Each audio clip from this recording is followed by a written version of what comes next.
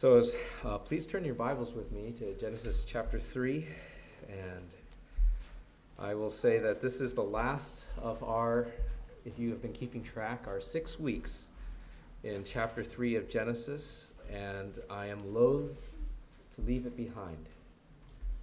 And I hope what you see here in Genesis 3 is an incredible story of grace, of compassion, of love. It tells us because this world is difficult. Life is difficult. There's so many struggles, there's so much pain in this world. And Genesis 3 tells us it was not meant to be this way. And Genesis 3 also tells us that it will not always be this way. And Genesis 3 tells us that God has not abandoned us. And so it's a story of tragedy, but it's also a story of triumph. It's a story of compassion. It's a story of love. It's a promise of hope, a sure hope. And so this is our last week in the 3rd chapter of Genesis, and you'll see that as we continue through Genesis, we're going to go on at probably an accelerating rate. But here at the beginning of the Bible, I hope you see so many ideas, themes that will be developed throughout Scripture of God's love, His compassion for us, the kind of life He calls us to live.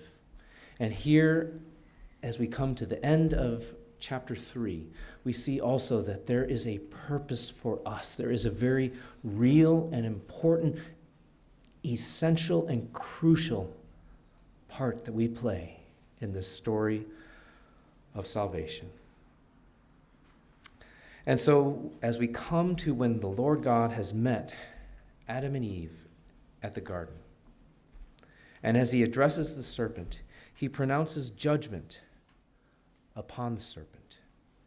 And He also pronounces victory for Adam and Eve.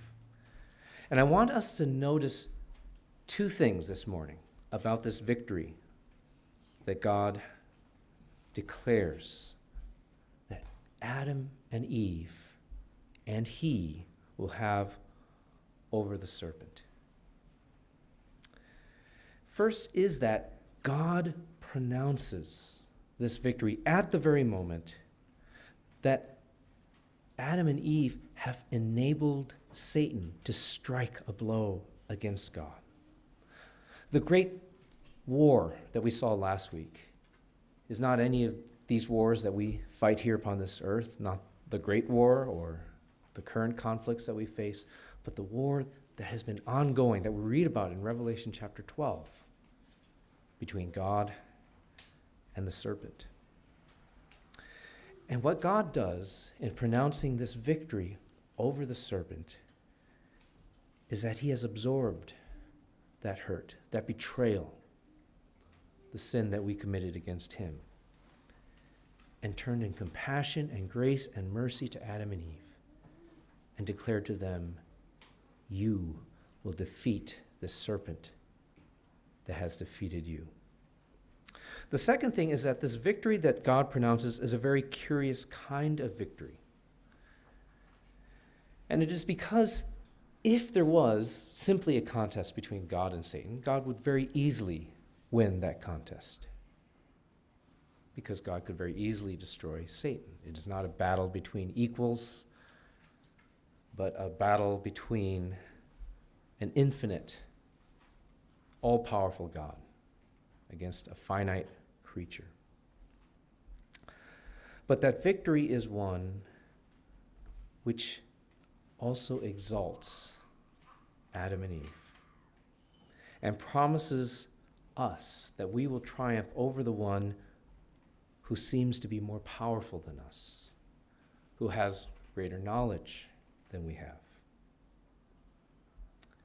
And that in that triumph, there's also our restoration to the place that He had given to us. And so what we had lost in the fall will more than be restored to us. In other words, it's not simply God who comes and bails out these helpless little sinners, who have turned against him. It's God coming and making us strong so that we overcome Satan. It's a partnership, it's a friendship, it's a union, it's a joining together of God and the man. And one of the things that Irene and I were talking about this week, and that she kind of pointed out to me, because she said, you said this in the sermon. And I thought, oh, I didn't make much of it, but she said, God doesn't use us. Now, it's not wrong in one sense in that we are instruments of God in terms of much of what he accomplishes for us. But would we say, for example, I'm going to use my spouse to accomplish a specific purpose? I'm going to use her to get dinner ready. If I said it like that, it would make it seem like she's simply a tool. And what we see here in what God declares to Adam and Eve is that they are far more than that. They are his precious children. They are his partners. They are his treasured. They are his beloved. This week, I met with an interesting gentleman here at this church. And I'm sorry to say that I think there may have been some language gap, but I really had a very strong sense that he was representing a cult. And he came, and initially he asked to meet me because he said he had come to Pittsburgh and he wanted to know more about our church. But when I met him, he didn't ask any questions about our church, and he had a lot to tell me about what it was that we needed to believe in our Christian faith. And he was promoting a particular person, a pastor, and his theology. And the theology seemed to have this idea in it. There was prosperity elements in it, but there was also this idea that we needed to stop striving, and that it was God who just does it all. And that when we rely on our own strength, we simply fail. Now, there's always these mixtures of truth and error, because it is true, if we rely simply on our strength apart from God, that we will fail. But at the same time, it is absolutely essential to God's plan of salvation that you and I participate in that work. And I want you to hear that again, because that is the conclusion here in Genesis chapter 3. After the fall, you think that, oh, man is such a screw-up. God's going to have to do it. But that is absolutely not true. God does do it, but he does it through us. And so, just to give you some sense of where we see this, well, we do see it right here in Genesis chapter 3.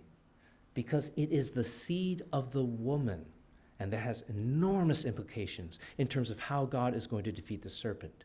But you see that theme continued throughout Scripture, and I'll just have to say that there's nothing that really gets me going like when somebody comes and they start teaching bad theology that misleads the church.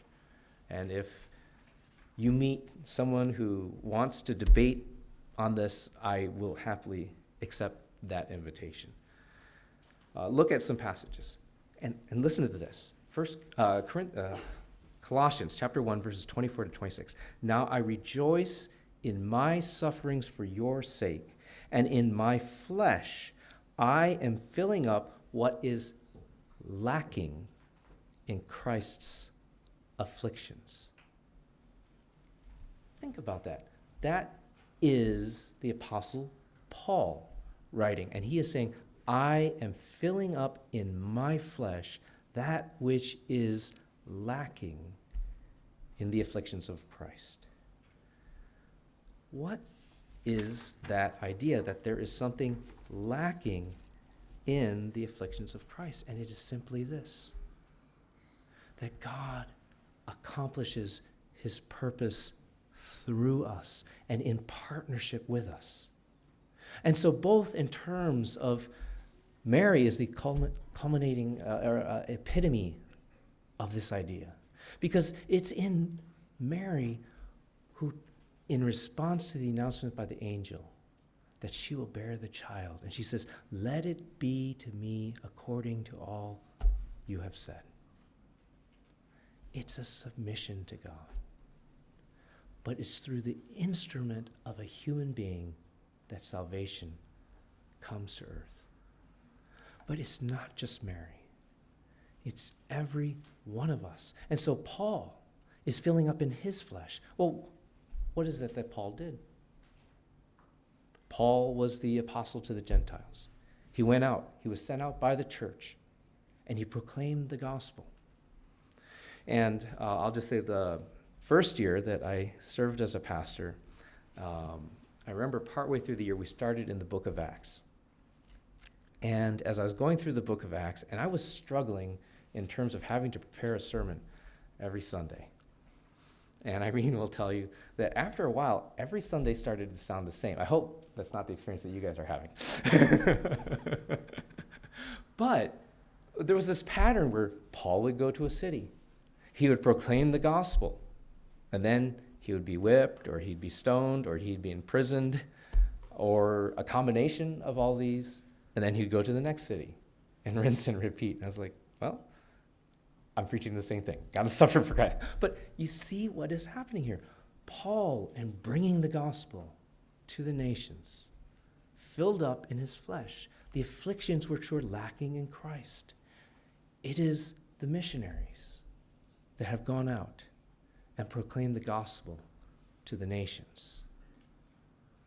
It's ACF, on campus, in an environment where perhaps Christ, the church, Christianity is not popular, that will proclaim the name of Christ and say, we are here, Christians, on campus, and let others know the gospel. When you do that, you fill up in your flesh the afflictions which were lacking in Christ, because Christ must be made known. And you must be sanctified. You must be brought into that relationship with Christ. And if you remember last week, we talked, what is the battleground in this war between God and Satan? And it's simply in the matter of relationships. And we see that relationships are where all the conflict is taking place. Satan is trying to destroy the relationship between God and man. And God comes to say, not only is that relationship not destroyed, but it is made infinitely secure. Because God, as we know now, has united himself to man in the person of Jesus Christ, who is both God and man. And so we have a passage like Philippians chapter 2, verse 12. Work out your salvation in fear and trembling. Well, isn't it God who has done everything?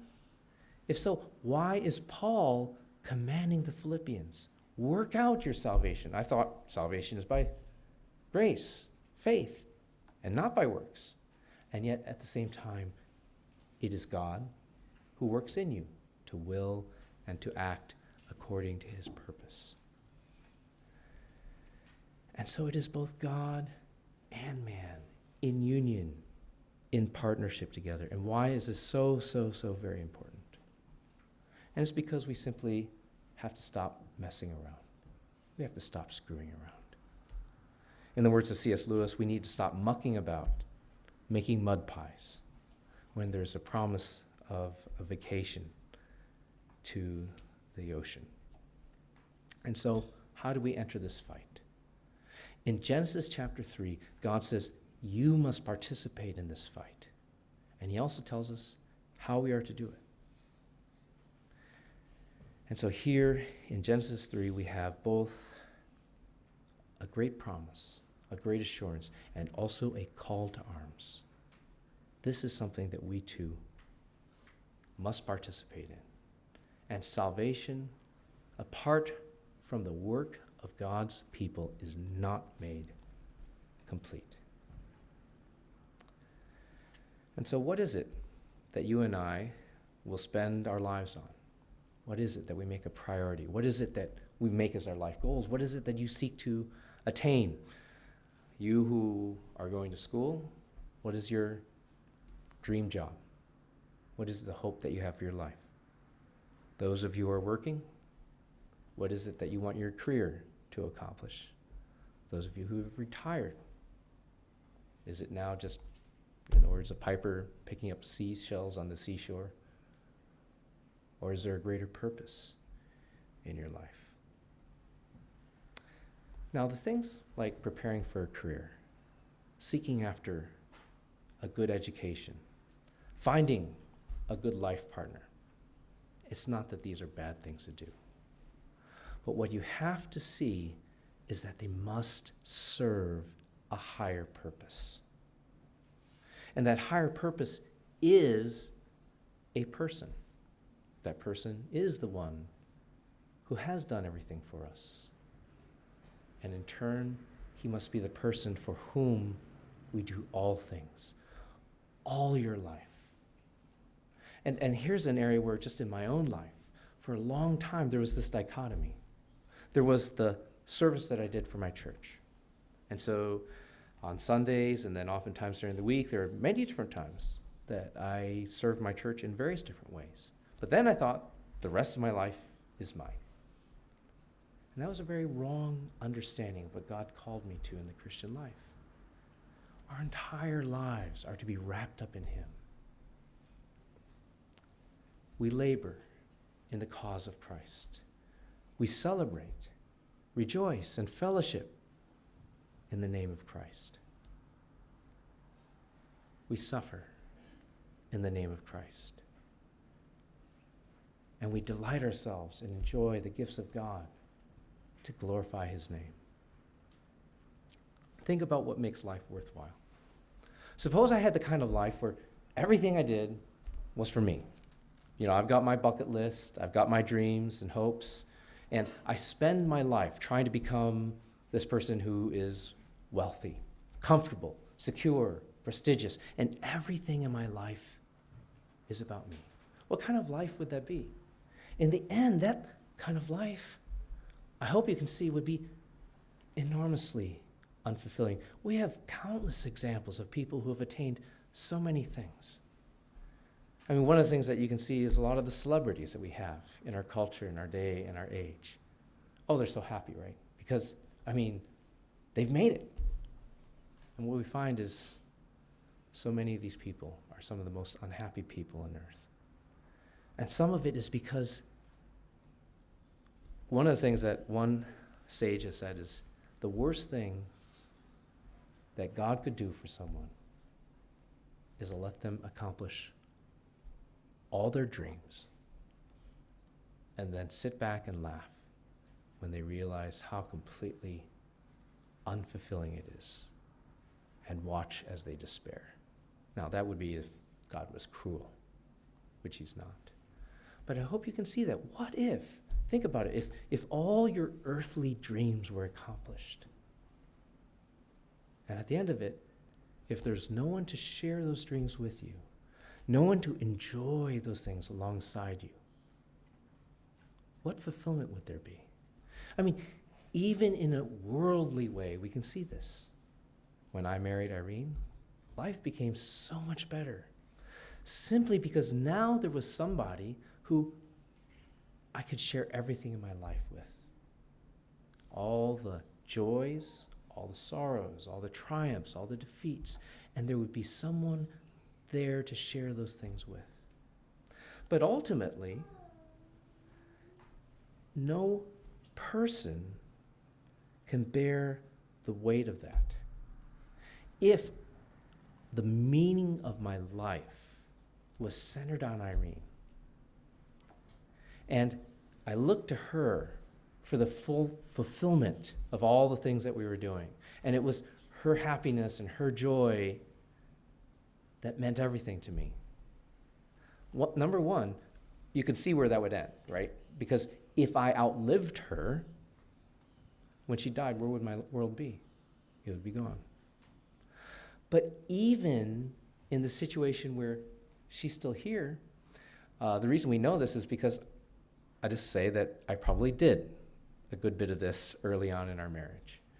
And that put such weight upon her because she could never be unhappy. Whenever she was unhappy, her husband would be hovering around her. What's wrong?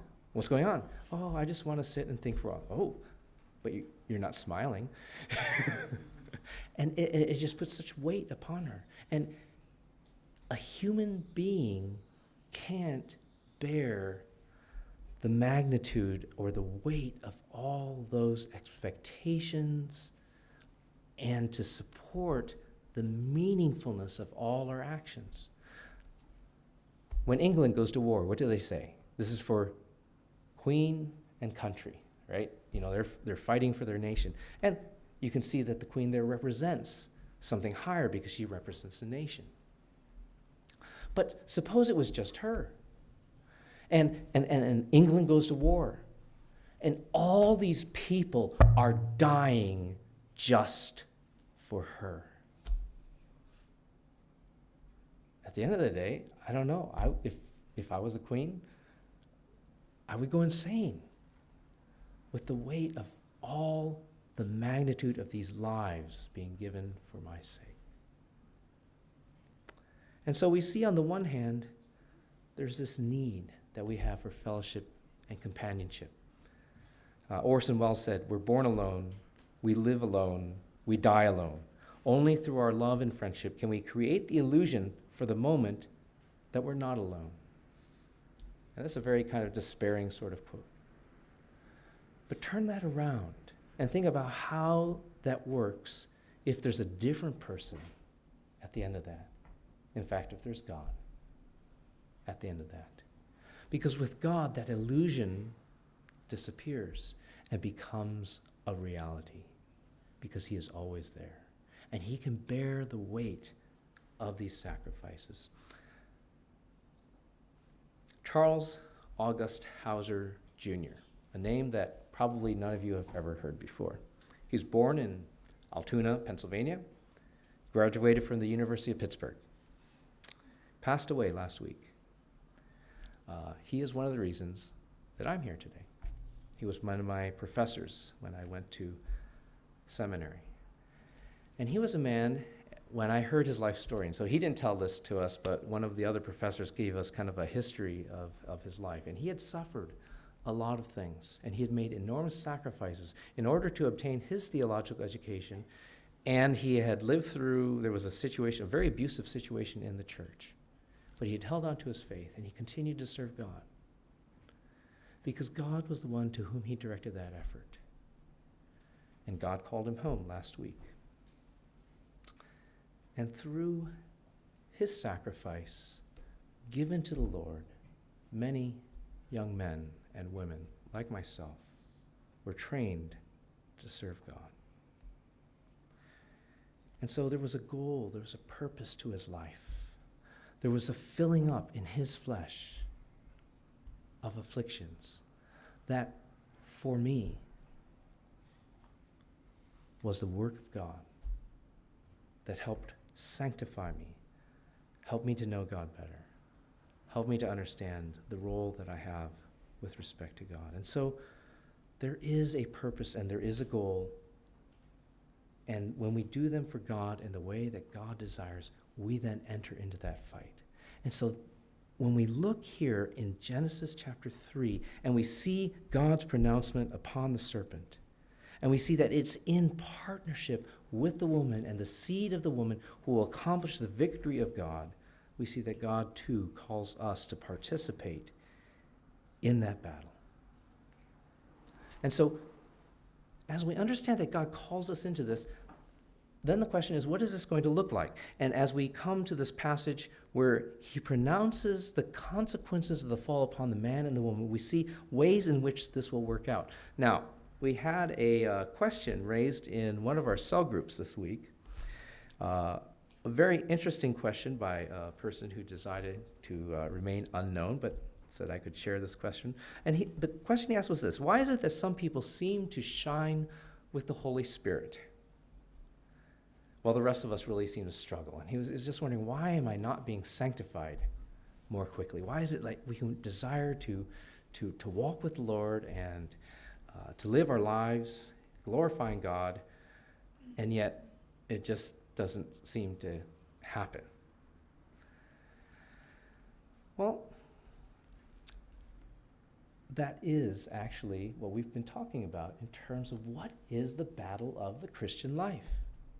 You see, the reason why we struggle in living the Christian life is because we struggle in living the Christian life. Does that seem like a circular answer? And simply this, our desires are at war with one another. When I become a Christian, there is a new principle active in my life, which was not there before. Romans chapter 3 tells us, how many people are there that seek God? How many people would serve God? There is no one who seeks God. No, not one. Romans chapter 3, quoting Isaiah. And yet, when you receive Jesus Christ, what happens? There's something new that has come into your life. There is a desire to honor and glorify God. And yet, that desire now is in conflict with all the worldly desires that you still have. And so what happens with Christians? When you become a Christian, all of a sudden, you just stop sinning, right? And obviously, that's not the case. And as Christians, all of us continue to desperately struggle with sin and be defeated over and over and over again. And that is because that is the war that we're fighting. If I did stop sinning, if I lived my life wholly and completely for God, then I would be completely sanctified. There would be nothing left for me to do. The war would be won, at least with respect to my life. Until we are wholly sanctified, there are these, what one pastor has called these idols of our heart that we continue to struggle with. And so one of the realities is this. When you become a Christian, God is calling you into partnership with him. And the way he is calling you into partnership with him, one aspect of it is what we just talked about in Philippians chapter 2.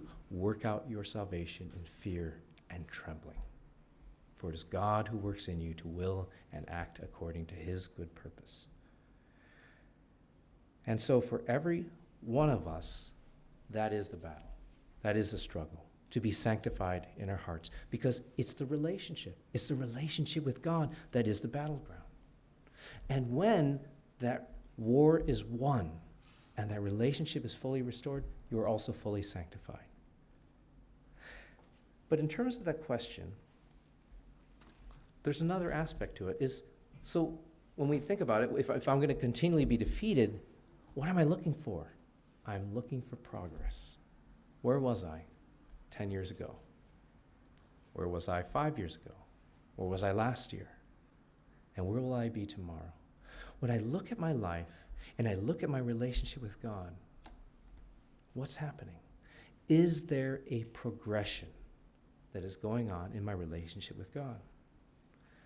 And one of the things that I'm very thankful for as I stand here today is that when I look back at my life and I see today, I can be very discouraged. And I hope some of you are, all of you actually, are discouraged from time to time.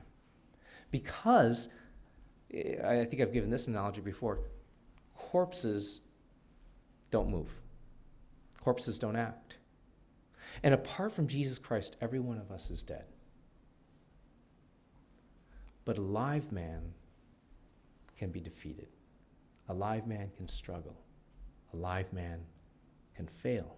And a live man can repent and try to do better. Because what God has done in us when we have received his Son, Jesus Christ, and his Holy Spirit has come within us, is he's enlivened us. We've come back to life. We're alive again. And so now we're kicking. But are we going to stumble? Are we going to fall? Certainly. But what we're looking at and what we're looking for is, where is my relationship with God going? Is there progression going on? And so how do we evaluate these questions? Where am I? And where am I going? And how does this fight look like? And we do get into what I would say God shows us where some of the essential aspects of this battle are going to be. So in Genesis chapter 3, verse 16, he says this to the woman, I will surely multiply your pain in childbearing. In pain you shall bring forth children. Your desire shall be for or contrary to your husband, and he shall rule over you. What's going on there? Well, pain. If you look at the consequences here to the woman in childbirth, but then you look in the next section to the consequences to the man. Cursed is the ground because of you. In pain you shall eat of it all the days of your life. The commonality between the man and the woman is simply this: pain. Pain tells us things are not the way they should be. Pain is a reminder that God is working in us. And pain makes it clear the progress of our sanctification. Because pain brings us to a decision, and particularly in how we respond to the relationships that God has placed before us. And so, in pain, the woman brings forth children. And this is in partnership with her husband, with whom the relationship is also now a struggle. Pain brings us to a decision, because now submission to God will not be easy. Submission to God comes with a price. And I do not believe that it is any accident that it is here that our culture so challenges us, because submission in our culture today is kind of a dirty word, right? I mean, when we talk about submitting, certainly if you talk about wives, submit to your husband. Or even submit yourself to the good of your community. Submit yourself to the laws of a country. And we live in a country and a culture where rebellion actually is kind of celebrated. Independence, strength, doing what you want to do, and not letting others dominate you. Submission is a difficult concept. But pain ensures that that decision to submit comes in the right way and is purposeful. And in particular, it asks the question, will I embrace this pain, or will I seek to avoid the pain for my own good? As we said, Mary is kind of the preeminent example. I am the servant of the Lord. Let it be to me according to your word. And here, we see that our natural selves rebel against the order that God has established. On the woman's part, her desire is, and the translation here is debatable in terms of for your husband or contrary to your husband. And really the idea there is that this relationship that was supposed to be a partnership, so think of it in these terms when you're trying to understand, what does this passage mean? What had God established? God had established a certain relationship between the man and the woman, and the woman had been given to the man to be a partner to him so that they could cooperate and rule over the earth together. But when sin comes, sin distorts that relationship. And so what will that relationship look like? No longer will it be a joyful partnership and willing submission. But now, the woman who was to be a helper to the man has her desire set against the man. And the man will have one desire, the woman will have another desire, and now where there should be harmony, there's conflict. And that relationship is distorted in a way that is particularly painful, because that union between the man and the woman is supposed to be the closest relationship that we have. But instead, it now becomes a relationship in which conflict is inevitable. I mean, the fairy tale endings that you see at the end of every story where, the man gets together with the woman and they live happily ever after never happens, right? Because there's always conflict. And so what happens here is that the woman no longer seeks to joyfully submit to her husband, but she sets her desire and her will against her husband's. And on the husband's part, where it says, he shall rule over you, what was that partnership supposed to look like?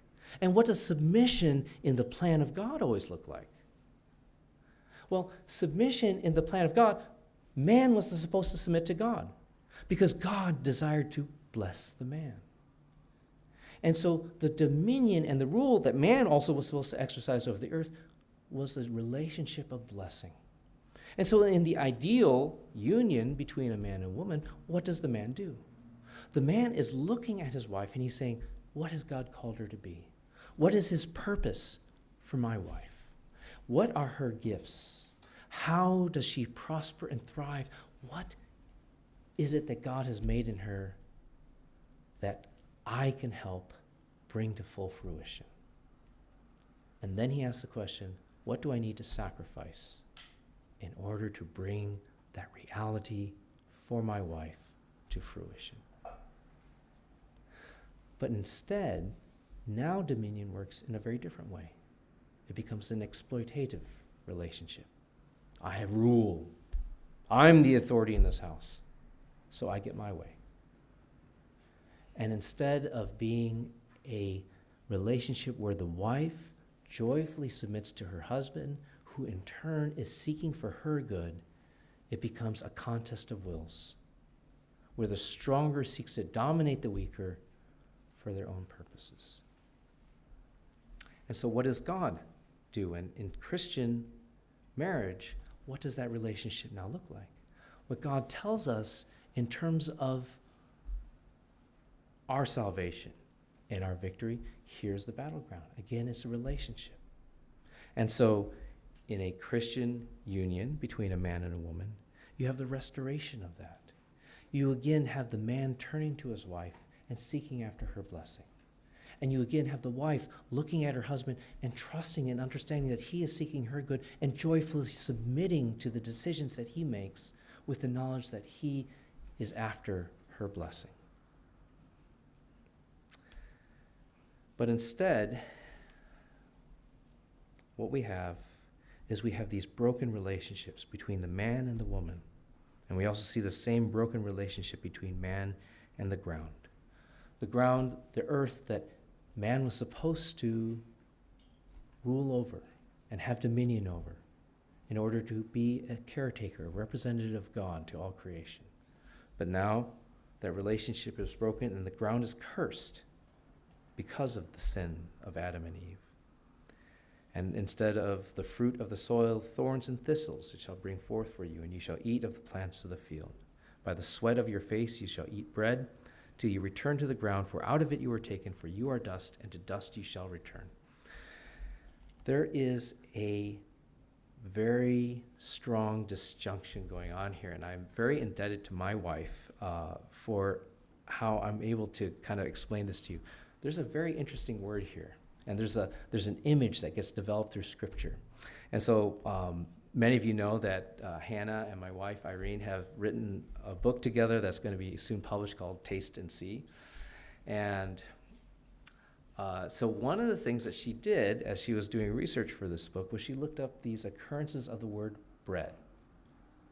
And how is bread used throughout Scripture? And so here is the first instance. And so, by the sweat of your face you shall eat bread. And here's something that she found a consistent pattern of that I never would have guessed until she brought it up.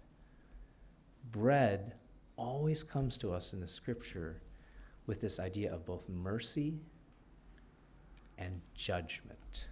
Mercy and judgment. And so the first instance we see here, it is in the context of judgment. As human beings, we need sustenance. We need bread. And so it is the mercy of God that although that relationship is broken, the earth still does provide sustenance. But it only provides sustenance now in terms of the sweat of his brow and in pain. What's the next time we see this idea of bread come up?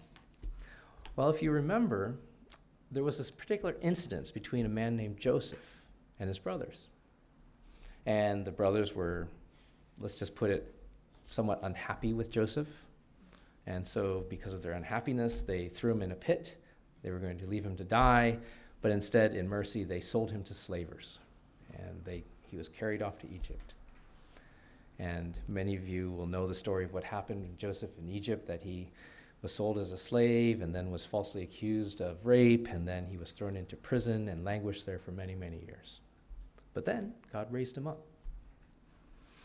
And he was raised up to serve a particular purpose because there was a problem that was going to happen. And that problem was a lack of bread. And that problem came to Jacob and his sons. And Jacob told his sons, I've heard that there is bread in Egypt. And he sent his sons off to get it. And it's very interesting now because you see what's happening. Because what is it that now bread here represents for the sons of Jacob? They need to go and they need something. They need mercy. They need mercy in particular from Joseph, the younger brother, that they'd thrown into prison. And in coming to sort out this problem of bread, the brothers are going to have to face judgment, and in particular the judgment of Joseph, because they will come before Joseph, and Joseph will do what? He will test them, because he wants to see what kind of men that they have become.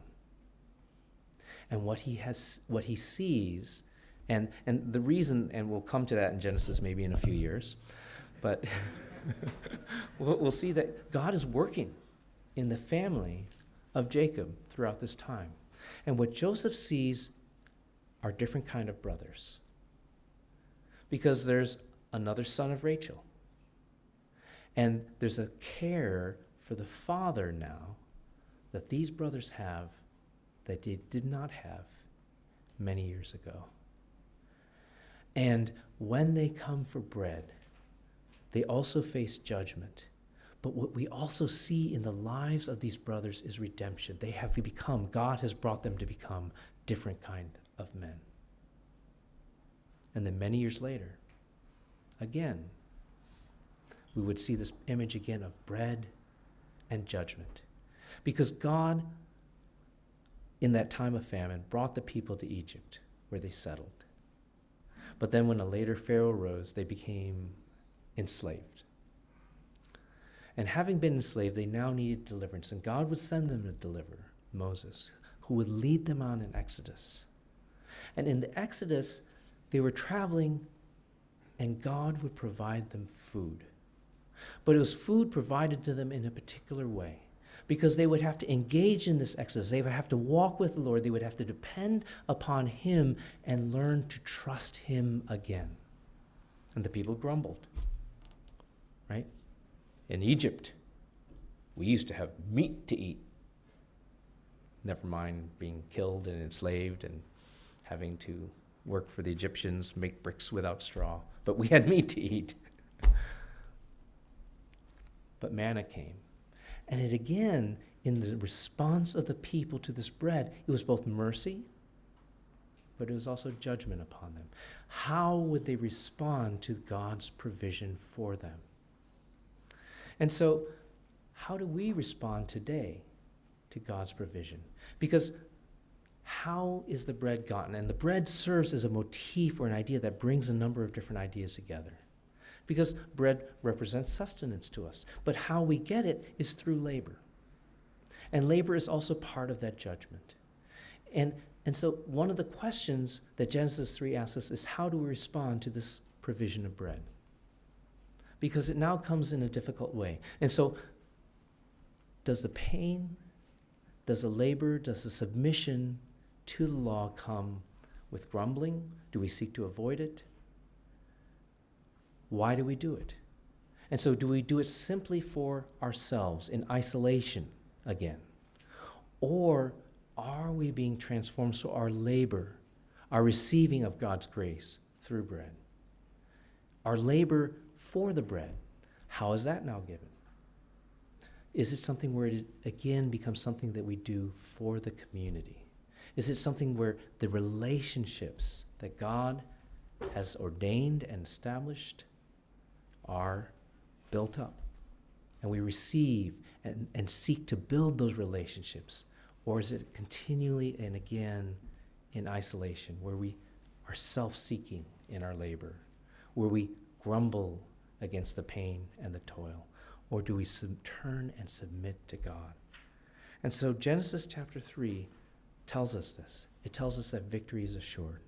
But it also tells us that your cooperation, my cooperation, our submission to God is absolutely essential in this process of salvation. Salvation is accomplished by God, 100%, for sure, certain. And it is also provided 100% by God through his people. Your participation in salvation and in the work of God is absolutely essential. So I want to close with this and with the closing of Genesis chapter 3, looking at verse 22, where God says, "Behold, the man has become like one of us in knowing good and evil. Now, lest he reach out his hand and take also from the tree of life and eat and live forever.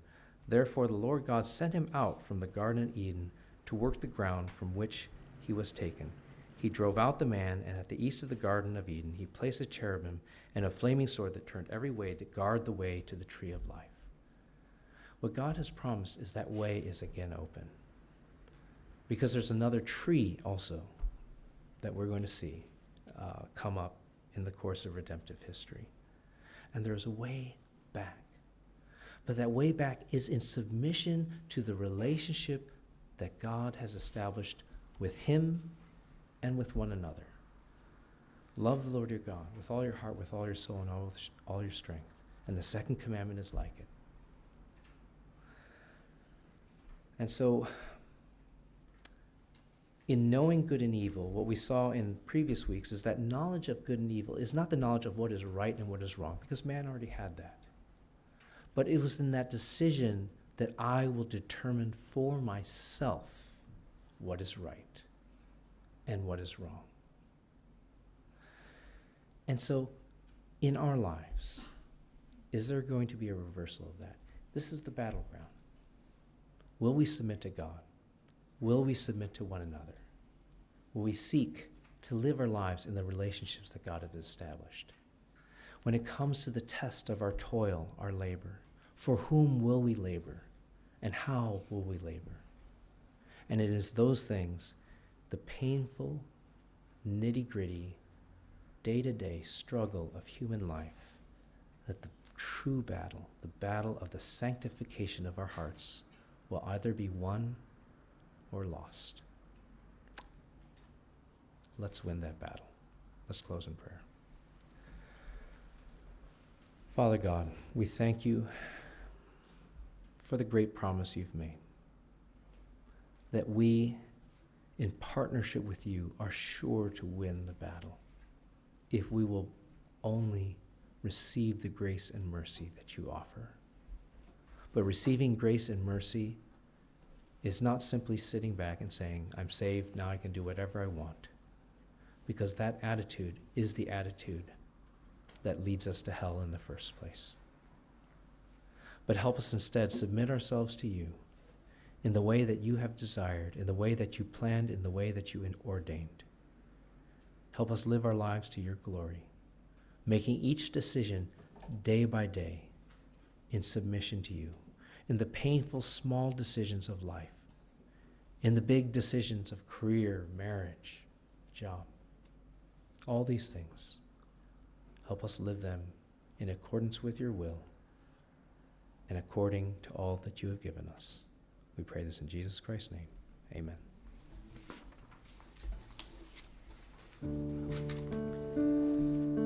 Could we all please stand for worship and response? This song is a new song, but it's very simple. It is a prayer for what Pastor Hans was speaking about today, that we are unable to be the ones to bring ourselves before Christ. And we are asking him, and we are at his mercy to awaken us. We are dead in our sins. And we will close our time of worship with a reminder of who that God is.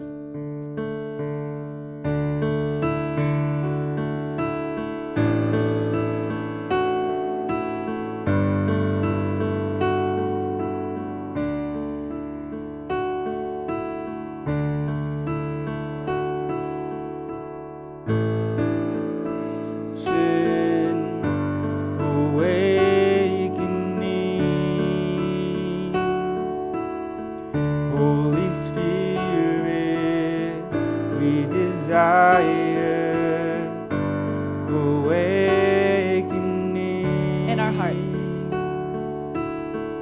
In our hearts, Lord, in this nation, awakening.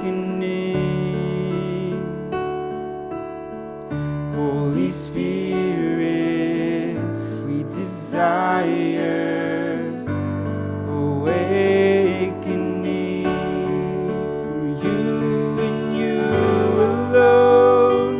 Awaken my soul, awaken my soul, and sing for the world you love. Your will be done, let your will be done in me.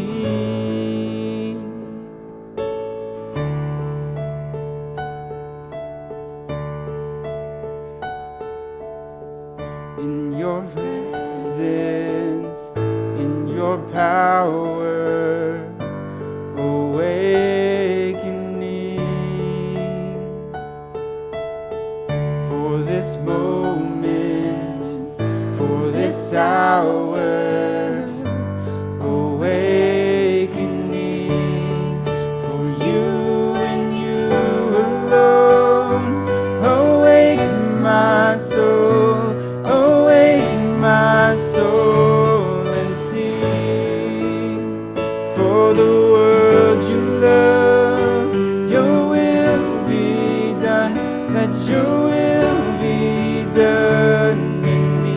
For you and you alone, for you alone. Awaken my soul, awaken my soul, and sing for the world you love.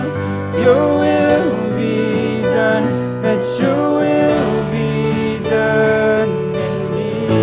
Like the rising sun that shines from the darkness comes alive.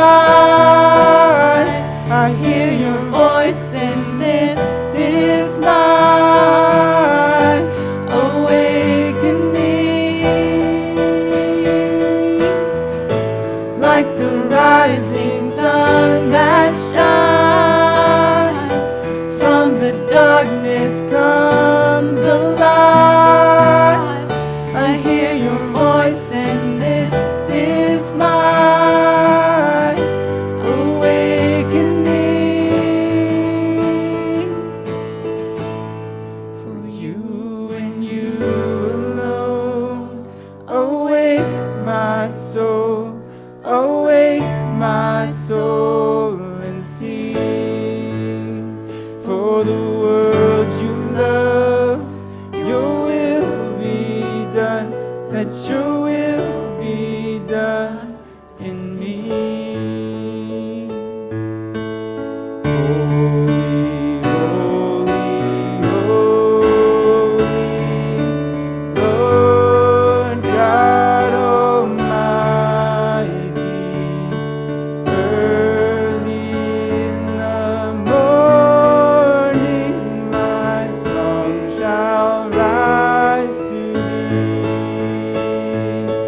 Holy, holy, holy, merciful and mighty, God in three persons, blessed Trinity.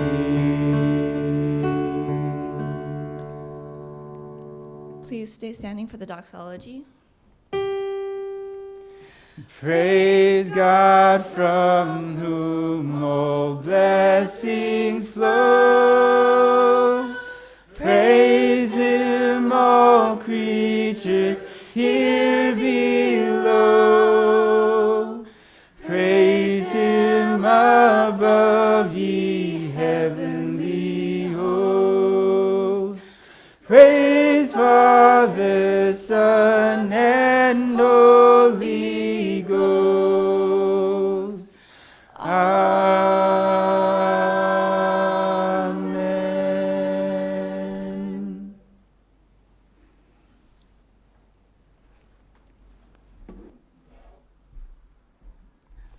We'll close this morning with God's challenge to the people of Israel when he had brought them out of Egypt.